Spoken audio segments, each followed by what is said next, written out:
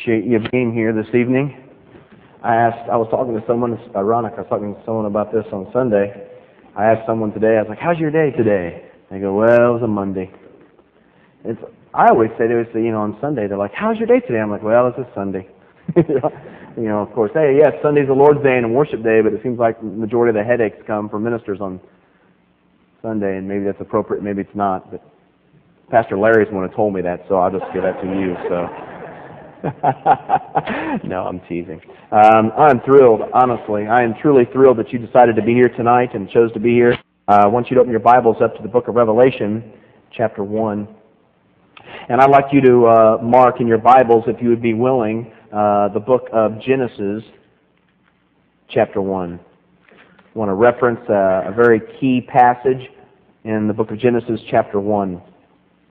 I want to share with you tonight, tomorrow night, and Wednesday night what I believe, just personally, has been some of the most dynamic and revolutionary material.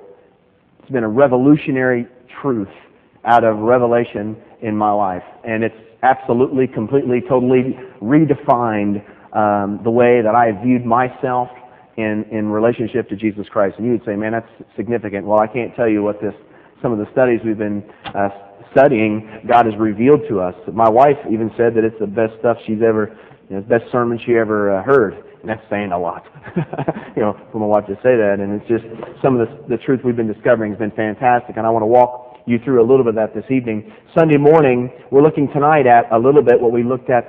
We looked at the first half of this Sunday morning, and we're going to look at the second half of this evening, and Sunday morning in the first service that was. Revelation obviously opens up with what we understand as the prologue, which is the word before the actual prophecy itself. In that set of verses 1, 2, and 3, you have John, which gives us in the first two verses three basic understandings of the book of Revelation. The first is, when you get into the book of Revelation, what you're getting into is a divine revelation of Jesus Christ. Jesus Christ is being unveiled within this prophecy. That's the content. There's a number of things that take place. There's a number of significant events. There's a number of key things that have to be understood and embraced. But everything falls underneath the parameters and umbrella of Jesus Christ being revealed. That's what he says. First opening thing. Number two is that when you see Jesus unveiled, you also see that, number two, he is the point for your life. He is everything you see unveiled in him is the answer for whatever you're going through in your life. Jesus himself is the answer. The third thing that's revealed in these first two verses is also, the third thing is the perspective. So when I get into the book of Revelation and I see him for who he is, number two, I see that he's the answer for whatever I'm facing in my life. The third thing is, it changes the way that I live on a daily basis. It changes my perspective. An example of the perspective is given in the church of Smyrna, chapter 2 of Revelation. Jesus says, verse 9, I know your affliction and your poverty. And of course, that's what they're going through, and yet what's Jesus' perspective? Yet you are rich. Okay? See, somehow, the most drastic and horrific circumstances in our life, as we're going through those, Jesus changes our perspective of that whole thing. So he establishes three things in these first two verses of the prologue, the word before the prophecy. Number one, get into the book, it's about him. Number two, when you see him, you see the answer for your life. And number three, it changes your perspective. And if that takes place, verse 3 spills out of that, and you have this blessing, which means you become the event by which his hand is unleashed in your world. That's the prologue. That's going to color everything we study, every verse that we look at. That's going to color what we're studying. You leave the prologue and you enter into verse 4, and you have an introduction. It's the introduction proper in the book. John is identifying himself as the writer or the conveyor of the prophecy. He didn't come up with it. It's not his content. He's not the author of it. In fact, that's established in the opening chapter. He says, hey, I was on the island of Patmos. I was banished there, he says. And Jesus comes there. I hear this voice behind me like a trumpet, and it says, hey, John, write what you see down and send it to the seven churches. And it says there in verses 9, 10, 11, and 12 how he turns around, and then verses 12 through 16 tells us what he sees. And of course he sees an unveiled Christ. Okay? And then he's carried away in the Spirit, and he writes down everything that he sees. So John is not the author of the Revelation. He is the writer. Okay? He's the conveyor of that. And he says this in the opening verses. John, and of course being the writer, he addresses the recipients. John to the 7 churches in the province of Asia. And as we looked at last night and found it significant, there were not just 7 churches in the province of Asia, there were several others. Okay? There were several others. And these are just, these churches happen to appear, or they were located on the Roman postal route through this area, and some scholars suggest, and it's highly likely, that they were to be the starting points in which this revelation was going to spread throughout the area of Asia Minor and also through the Christian world of that day. Now, after the introduction, and John is identified as the writer, and you have the 7 churches as the recipients, you have grace and peace. He says that grace and peace is extended to these 7 churches. Okay? Grace is the idea of favor. Okay? That's the Hebrew concept behind grace. When grace is extended by God to us, He's showing us favoritism, and we're really going to get into that tomorrow, so I don't want to spoil it tonight. But when grace is being extended by God, He's showing favoritism to us. Also peace, which is the absence of the havoc of war, but not just outside. It's that kind of chaos. Literally, He brings that to peace within our lives. Okay? When He sheds peace abroad in us. In relationship with God, we receive peace inwardly from Him. So you have grace and peace that are extended from God to the 7 churches. Now, what we're going to look at tonight is this third member of the triune God, okay, the third member of the Trinity, which is the Holy Spirit, as He's presented in this passage. And again, this is a presentation of God in Trinity form. And Trinity is the term that we describe the Christian doctrine of one God in 3 persons. Okay? One God in 3 persons. And persons are talked about and referred to in the New Testament in terms of their function. You have God the Father, God the Son, and God the Holy Spirit. And they're understood and described oftentimes in their function. Okay? They have one purpose, and they have different functions within that purpose. In the salvation of man, God seeks to save man. Okay? Each person of the Godhead had a function in that salvation. We know, obviously, the function of Jesus because He came down and camped among us. Okay? He sweated. Sweated, is that plural? I'm horrible with English. You'd think I'd be better at this. He sweat. I had trouble Sunday morning with cactus. Is it cactus, cacti? Okay, let's move past that. Okay, he sweated. He experienced sweating like you and I experience sweating. Praise the Lord. We'll get to it one way or another. He experienced all the difficulties that you and I experienced. He got tired. We've been amazed at John in chapter 4 and how tired he was. And we knew that he experienced emotional stress and the sweating drops of blood. See, we know the function of Jesus, the second member of the Trinity, because He literally lived among us. We also experience the function of the Holy Spirit because He's the one who reveals God to us. He lives within the confines of our body. We are a temple in which the Holy Spirit dwells. And of course, we know the function of the Father in the bringing to pass and the initiating of all that God is doing in the plan of God. Okay? So you have one God and the functions of God, God the Father, Son, and Holy Spirit, in that Godhead. They're called the Trinity. Okay? Now, that Trinity language is mentioned at several points in the Bible.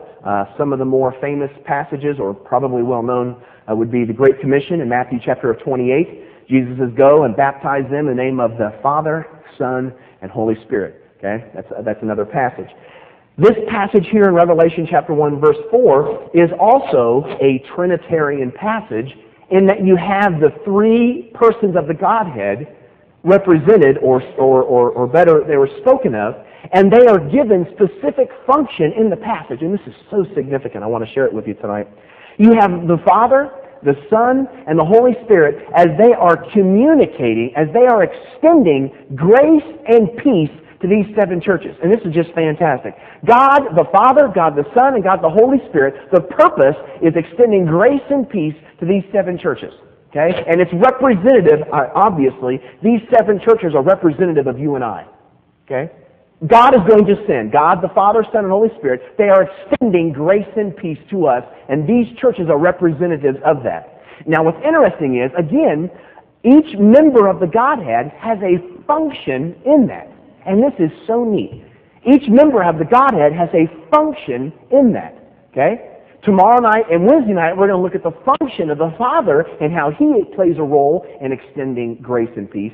Tonight, we're going to look at the Holy Spirit and how the Holy Spirit functions in extending us grace and peace. Now, if you were in the first service Sunday morning, we looked at the first half of this. There's two parts to the function of the Holy Spirit extending grace and peace to us. There's two parts to that. Okay, two parts. The first part we looked at Sunday morning, and it has to do with the Holy Spirit extending grace and peace. It takes the form of the Holy Spirit revealing and the Holy Spirit resourcing. Okay? Resourcing is really easy. The Holy Spirit is extending grace to the seven churches. The Greek word for grace is charis. What's interesting is when the grace is extended by the Holy Spirit, that word changes from charis to charisma. And we no longer translate it grace, we translate it gifts. Thus, the gifts of the Spirit. So grace extended by the Holy Spirit manifests itself in gifts. And what are the gifts? Love, joy, peace, patience, kindness, goodness, faithfulness, gentleness, and self-control. See, that's not your attributes, that's His attributes. And He's extending grace. See, God the Father is saying, this is the kind of lifestyle that I want you to live. And through the Holy Spirit, dumping grace on you to live the life you have been called to live. An element of self-control is, or an element of the grace of the Holy Spirit in my life, attribute of who He is living in me, is self-control. He comes in my body and controls what I was never able to control. So the Christian comes to God and says, hey, I'm out of control. Would you move in my life and control what I never could control? See, the Christian comes to God and says, hey, I'm not patient. Would you move in my life and display your patience in this situation? Isn't that fantastic? So grace, as it is extended by the Holy Spirit, manifests itself in gifts, which is, again, that is consistent with the resource language that we talk about when we talk about the Holy Spirit resourcing us. See, obviously, you and I cannot live the life we've been called to live apart from God. If we could, we'd be into the law thing, okay? But obviously, and Paul goes into this in such books like Galatians, that we cannot live the life that we've been called to live out of our own strength and our own abilities. So literally, the Holy Spirit is a guarantee. It is a resourcing. God Himself is a resourcer in my life, enabling me to live the life I've been called to live. Okay? You're either stunned or shocked, or maybe I shouldn't know. Okay? Resourcing element. The Holy Spirit is resourcing our lifestyle. Which, again, man, I want to encourage you. If you're out of control, guess who's in control? If you fly off the handle, you're flying off the handle. I find it interesting. I don't want to go into this because we got other people we want to look at tonight. I don't want to go into this too far, but I'm always amazed at teenagers. And, of course, teenagers are just smaller versions of us. And most of the time, better-looking versions of us. But they express, and they're honest also, maybe even more honest versions of us. They live this life like this, the up and down thing. And they come home from camp and they have made decisions at the altar. They have responded in an altar call. They're absolutely 100% serious. But they go home and 6 weeks later, what happens? Right back to the same thing. Well, you talk to them about it. And, that's a great opportunity we have. Hey, what happened? And you begin to hear words like this, which tell you a lot about what's going on. They say, well, I came home and I was doing great.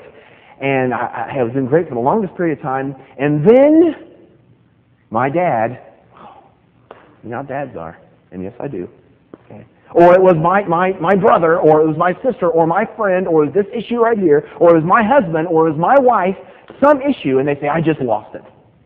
See, what would happen if you never had it? Wouldn't it be neat? I mean, think about it. Wouldn't it be neat if Christianity was less of what you do and who you are, but more about who He is?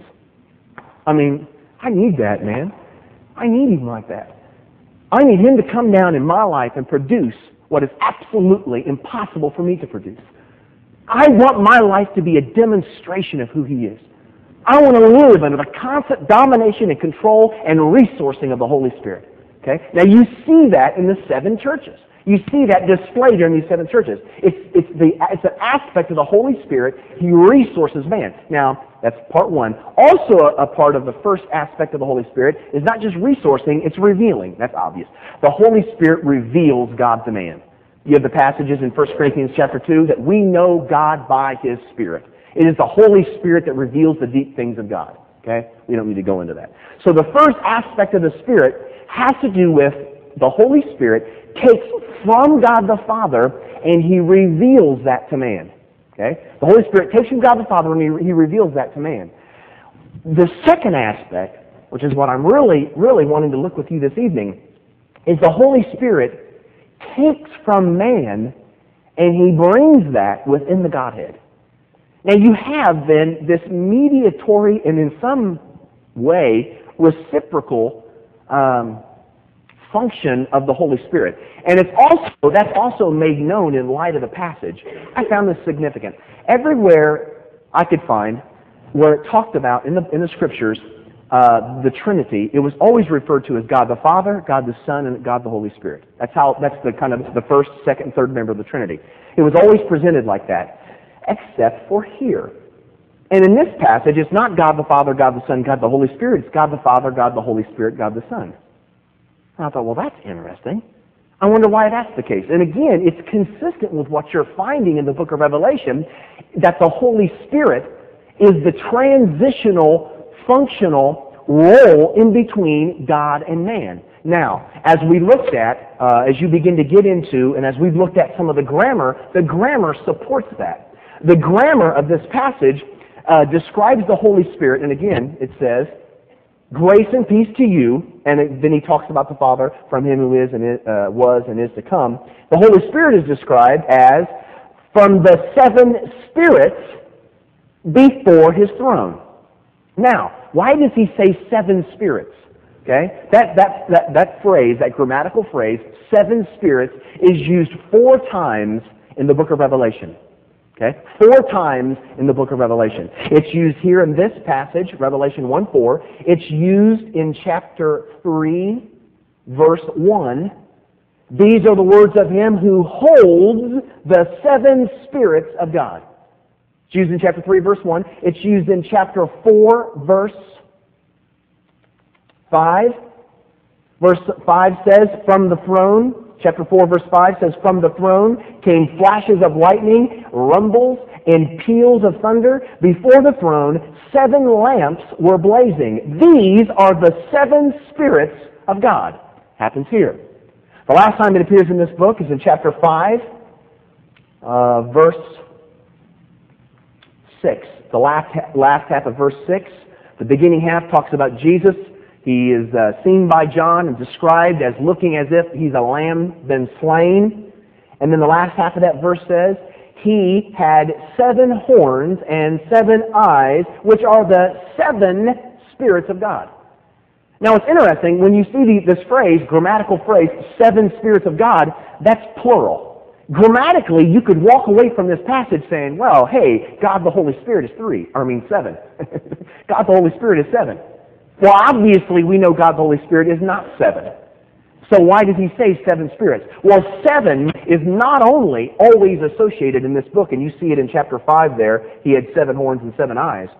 7 is not always associated with the Holy Spirit, it's always associated with God, because 7 is in the book of Revelation, God's number. And 7 is a sign of completeness and the sign of wholeness, even adequacy. Okay? And it's interesting, that number is often contrasted with Satan's number. And Satan's number is 6. He's just a little short. he's not quite there. He's not all together. Isn't it fun to say that stuff? Okay? He's incomplete. He's inadequate. Okay? He's a mockery of who God is. Okay? So Satan is contrasted with God in the book of Revelation, being inadequate, not complete, not full, and God, especially oftentimes the Holy Spirit, is a full, complete, adequate Spirit of God. Okay? Now, put this together. In our passage, chapter 1, verse 4, He's the complete, full, adequate Spirit, 7, which is also linked with the 7 churches in the province of Asia. And some scholars put this together and said, hey, A plus B equals C. Well, obviously, if there's more than 7 churches in the province of Asia, I wonder why these 7 were addressed. I wonder if the word or the number 7 was specific and the 7 churches were specific and represent the full totality, the wholeness of God's people. So the Holy Spirit is intimately linked with. He is the full, complete, adequate Spirit for the 7 churches, and He's also the Spirit that is, in our passage, before His throne. The word before, as I talked about Sunday morning, is the word for in the midst of. The word before can be misleading. For instance, I'm standing before my wife. Okay? I'm not necessarily standing before him. I'm kind of catty corner, or kitty corner, however you say it here in the South. Okay? I'm catty corner from him. So technically you could say that I'm not before him. Well, that's not what that word means. The word doesn't mean like directly before. It gives the idea of being in the midst of, or in the sight of. So I stand before you this evening. That's what that word means. I'm standing in your midst. I'm standing in your presence. I'm standing in your sight of. Okay? So the Holy Spirit is before the throne of God. Throne literally means the chief's chair. You know what that is? Just like my wife, your wife has one of those in your home. Okay? It's the chief's chair. Come on, that was a little funny. Okay? It's the chief's chair. It's the place of authority. Okay? So, and again, he's talking about the throne of God. So now put this together. This is easy. The Holy Spirit, the complete, full, adequate Holy Spirit, who is adequate for the 7 churches of Asia Minor and dwells in their midst, is also the same Holy Spirit in His completeness and His fullness who is enveloping the throne of God. Okay? He is the mediator. He is working in both. He is working amongst God's people, and He's working amongst the Godhead. The first aspect that we looked at Sunday morning was that the Holy Spirit is revealing God to man, and we have umpteen passages on that, and the Holy Spirit is resourcing man, and we have umpteen passages on that. Holiness is only possible through the indwelling of the Holy Spirit. Okay? Okay, that's the first aspect. Tonight, I want to look with you at this second aspect, and it's so neat. This is brand new. It's probably old hat to you guys, old news to you guys, but it was new to me. It's that the Holy Spirit not only plays a function from God to man, but the Holy Spirit literally plays a functional role of taking man literally into the Godhead itself. I thought this was interesting. You pick up this idea really strong. Now I ask you to mark the book of Genesis, chapter 1. You pick up this concept in the book of Genesis really strong. It says in chapter 1, verse 26, and we're going to look at the first half of that verse. Verse 26, just the first half, so you can call it A. This is after the creation. God's created all kinds of things, and He's created animals. He's created, water, all this stuff. Okay, all the details. You can read through it. He comes down to verse 26, and it says, "Then God said, 'Let us make man in our image, in our likeness.'" Okay. And then it talks about rule and authority. But if you go into verse 27, it says, "So God created man in His own image. In the image of God, He created him. Male and female, He created them." So mankind, male and female, were created in the image of God. Now there's a couple different ways that you can understand this. Okay? And there's a couple ways in which we have, I guess an evangelical church, have understood the image of God. Some suggest that the image of God is a stamping within who I am. That God created me and I am created in the image, therefore something in due to my createdness, kind of like stamped like a marble in a jar, I've been created in God's image. I tend to personally shy away from that, because I think my identity as man in His own image is not something that's apart from Him, but is created in intimate contact with Him. Therefore, image of God is not so much marble in a jar stuff, but man was created, think about this, man was created with the capacity, not the capacity in terms of ownership, but the capacity or possibility of responding in relationship to God in a way that no other creature was created. You can be, think about this, you were created to be in a relationship with God. You were created in His image. Think about this. Think of the weight of this. You were created to be in relation. You have a relational capacity with God in which none other of God's creation. Which is obviously why I don't buy the ape thing. Okay? And looking at people, there are examples, and it's, you can struggle with that. But, biblically, I'm telling you, biblically, we do not have an affinity with apes. Okay? Apes were not created in the image of God. Okay? We were created in the image of God. You and I have a relational capacity with God that, get this, not even the angels have. The angels weren't created in His image. You and I were created in His image. Now, that has to do with several things. Obviously, people have said, oh, yeah, image of God. Well, hey, what that means is I have the ability to have self-awareness. I have the ability for speech. I have the ability for, articulating, and I don't do that well, so I don't talk about that one. But I have the ability for love.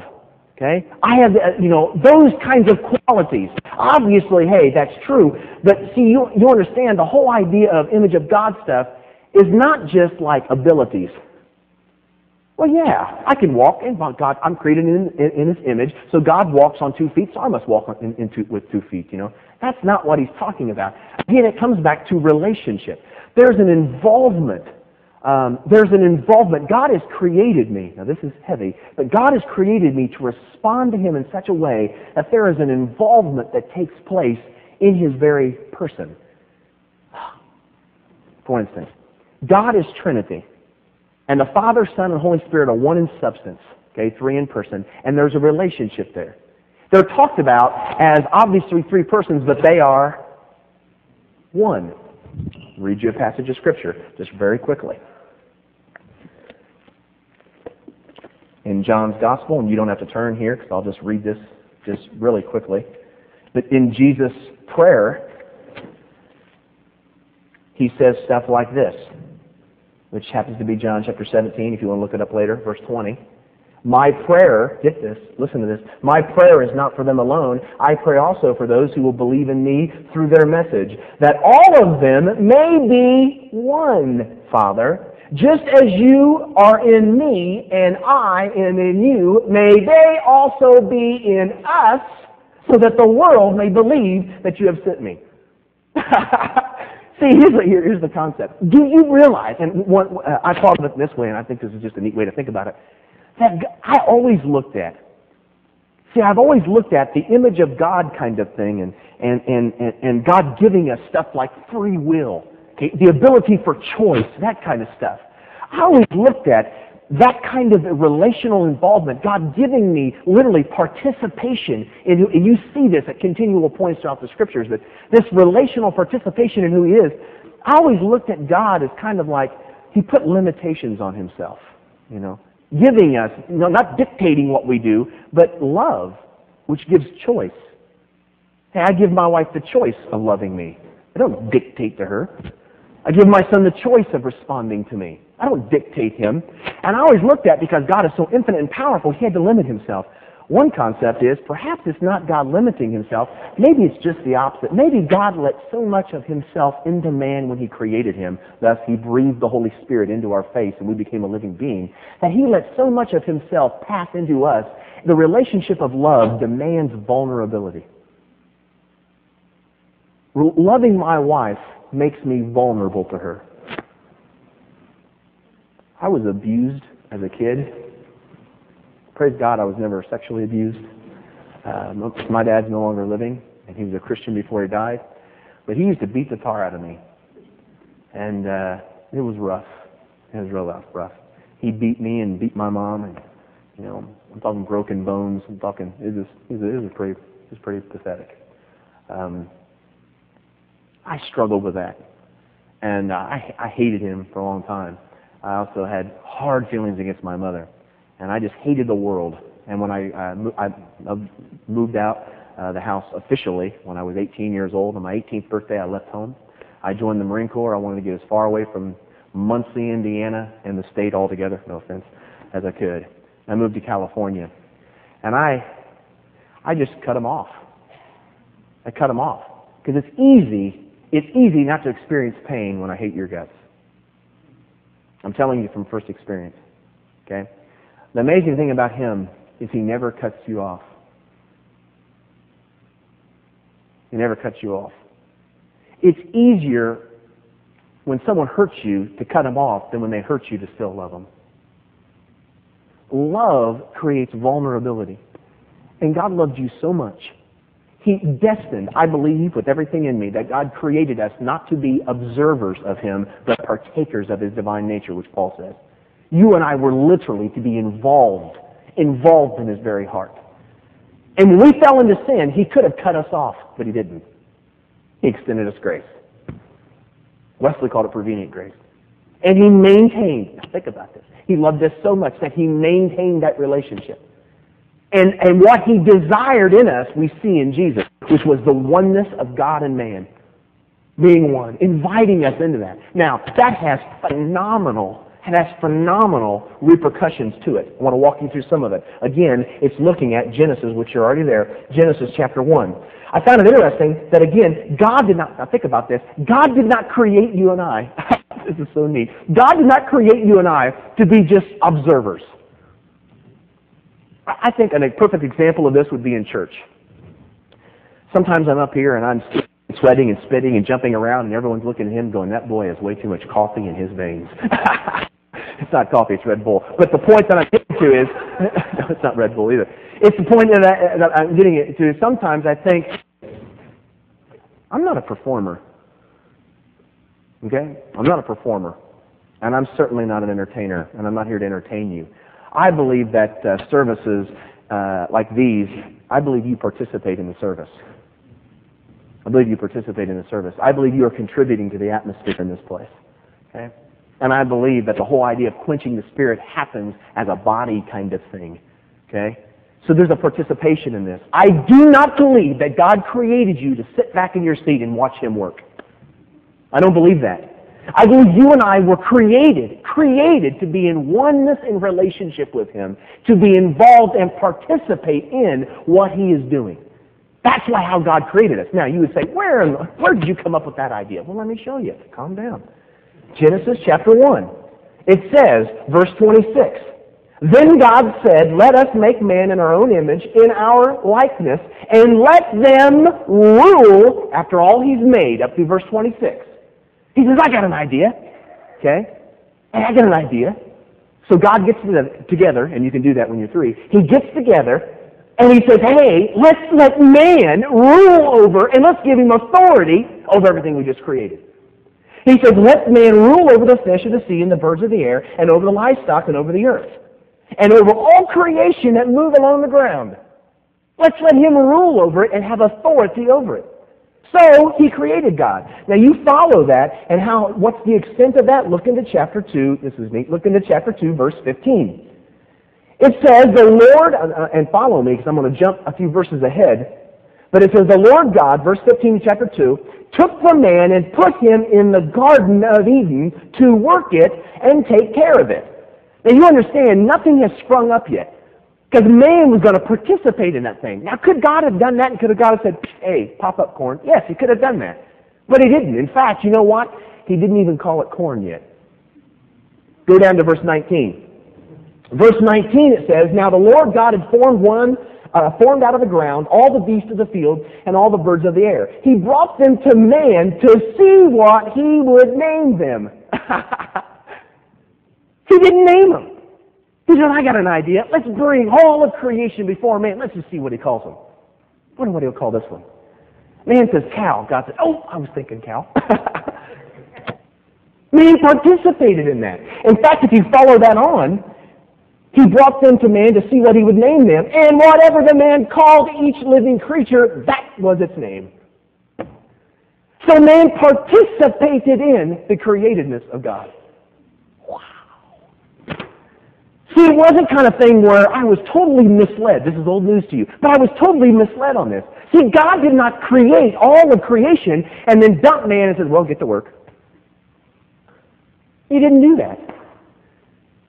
Literally, man was to play a key functional role to the extent of when man fell in sin, what fell into frustration? The earth. all things subject. There was all kinds of repercussions to sin. I believe that. Okay? So man was to participate in that. Now you follow the extent of that. You see Jesus, who again is the perfected Adam. Okay? He is how Adam was supposed to be. He was in oneness of God. And he participated in the salvation as a man. Obviously, Jesus was fully God. But the man, the human nature in which he took on, participated in the salvation of man. And you would say, how? The cross. And Jesus told his followers, listen to this, guys. He said, hey, ask anything in my name, and it'll be given to you. I can't tell you where I run with that one. That literally, again, it's not like he does his part, I do my part. See, I don't have a part. It's not a marble in a jar kind of image stamped in me. It's response language. It's I was created for relational capacity, so God speaks to me, and I respond. And he takes my response, which has the fingerprints of my character and my personality, sometimes my looks, all of that, and he takes that and he grafts that into his plan. And you would say, give me an example of that. My son, CJ. I didn't create him, but he looks just like me. He looks just like me, man. Okay, he's got a couple features of my wife. But he came out of the womb and you can tell. He looks just like me. God said, be fruitful and multiply. And I responded. Praise the Lord. And I responded. And he took literally an involvement. Think about this. I was involved in that. And literally, my son's got my features. He's got elements of my personality. He laughs at all my jokes. Okay? We like each other. We get along together. In the name of Jesus, I was not created to be an observer. I was created to be a participator. A participator in his kingdom. Are you listening to me? A participator, not an observer. Now, there are several, obviously, other passages just like this throughout the New Testament, for instance. Paul says stuff like, approach the throne of grace boldly. Approach it boldly as a son. He also says stuff like, you are seated in Christ in the heavenly realms. As Jesus was a son, you're a son. And there's illustrations of this, and Jesus talking about he gives illustrations of earthly fathers and earthly sons. He says, hey, what father would give his son a snake when he asked him for I don't remember it, but it was something like that. Hey, what father would do that? Well, your heavenly Father wouldn't either, man. And Jesus was the example. Is this sinking in? Control your excitement. It's absolutely... I mean, think about this. This is absolutely extraordinary. Now, you take this and you would say, well, hey, have you seen this in the book of Revelation? Yeah. And again, listen to how strong this is. Chapter 2, the church of Thyatira. Look with me. This is incredible. I don't know what you do with some of this. So I'm going to throw this out for your suggestions, which means you can jump me after the service on it if you want. But the church of Thyatira, this is what Jesus, listen to this, this is what Jesus says to us. Revelation chapter 2, verse 26. Jesus says, to him who overcomes and does my will to the end, I will give authority over the nations. And you're saying, what kind of authority is that? And he quotes the messianic title. He will rule them with an iron scepter. He will dash them to pieces like pottery. The same authority that's given in Christ, we're going to be seated with him, and we're going to have that authority. And you go on. He will rule them like an iron scepter, that's the passage. Just as I have received authority from my Father, I will also give him the morning star. He who has an ear, let him hear what the Spirit says to the churches. Here's the picture that's being painted. The function of the Holy Spirit is obviously to take from the Father and reveal in Christ who we are called to be. He's revealing the Godhead. He's revealing God to man. He's also resourcing man. He's resourcing us to live the life He's called us to live. But He's also literally, in that resource and in that unveiling of who we are called to be in Christ, He is taking our response to Him, and in grace, we are engrafted into His plan. I found it interesting that I am to participate as the head of my household in my wife's salvation. I'm to wash her with the water of the Word. I am to demonstrate to my son the kind of man that he's supposed to be. I'm teaching him by my actions. I'm participating in how he's supposed to treat a woman. Think about that. He could have chosen anybody to raise my son. He didn't choose Pastor Larry. I would have chose Pastor Larry. Okay? He didn't choose him. He chose me. He didn't choose my son to look like you. He didn't choose him to have your personality. He said, before the foundations of the world, Jeremiah Bullock, I knew you. I appointed you an evangelist. And I have put you in oneness with your wife. And she will conceive and give birth to a son. And I'm going to take some of you and some of your wife and your response to me, and I'm going to ingrain that, and I'm going to engraft that, and you are included. And your fingerprints are left on my creation. Just because of your response. Now, you know what's interesting? You know what the Scripture says about not responding? When God comes to you and you were born in the image of God, created in the image of God, do you know what He calls not responding? When God speaks to you and wants to use you in His creation and you say no thank you, He calls that blasphemy. He calls that blasphemy. You can't be forgiven of that. It's looking at Him saying no thanks. I want to quench Ephesians chapter 4, verse 30. Read that. It's a quenching of the Holy Spirit. He's speaking! No thanks. I've come to the revival. Get off my back. I'm watching, making sure he doesn't say anything wrong. There's that mentality versus a participation in, of movement among. Are you participating? I find it amazing that God creates brothers of mine, friends of mine who go to Olivet, and guys that I'm going to walk with in ministry for the next 30 years of my life, unless they flake out and run off and don't get in ministry. But I mean, guys that I love dearly, and I'm going to walk with them, and I find it amazing the quality of guys my own age in whom I'm going to participate with. Isn't that phenomenal? Don't you just want to participate? Don't you just want to go down to your job and say, "Oh, use me. Use me." And I do. I believe when we get to heaven, I believe our fingerprints, along with His, are going to be all over this place. Jesus, I want that tonight. I want to respond tonight to your movement. I want to respond, Jesus, why you would choose to have anything of Jeremiah replicated in this world is a mystery to me. I consider myself a mess most of the time.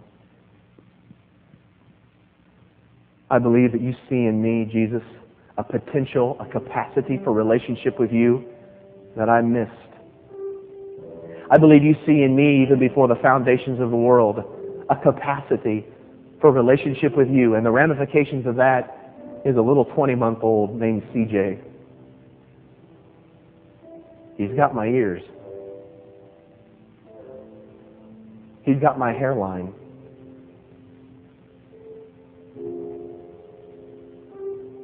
He's got my heart. I look at that little guy. I want to respond to you, Jesus. I want you to pour your life through me. You've chosen me to be the Father.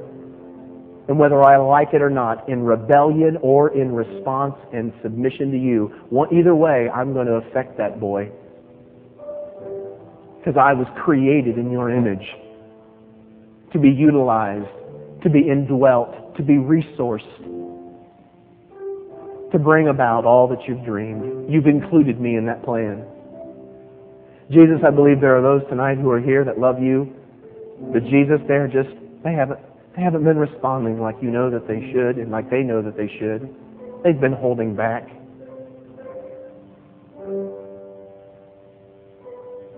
I wonder if there are those tonight who are quenching the Holy Spirit in their life, who are living with a rebellious, blasphemous spirit. I don't want that in my life, Jesus. We want to seek you. We want to respond to you tonight. Would you move? Would you come in the way that only you can? And we'll respond. Would you expose us, Jesus? Would you expose the areas of our life to us where we're holding you back, where we're not responding? Heads are bowed and eyes are closed. I can't tell you what this passage has been doing to me in my life. I don't want to be a hindrance in the church anymore. I want to be a participant. I want to say, here I am, Lord, send me. Don't leave me out of what you're doing. We're going to be quiet over the next few moments, I think, unless someone wants to come and sing and lead worship, and I'm open to that. I come under the authority of that. But I want to encourage you in the next moments. If He's speaking to you tonight and you haven't been responding, would you respond? And let's let Him have His way.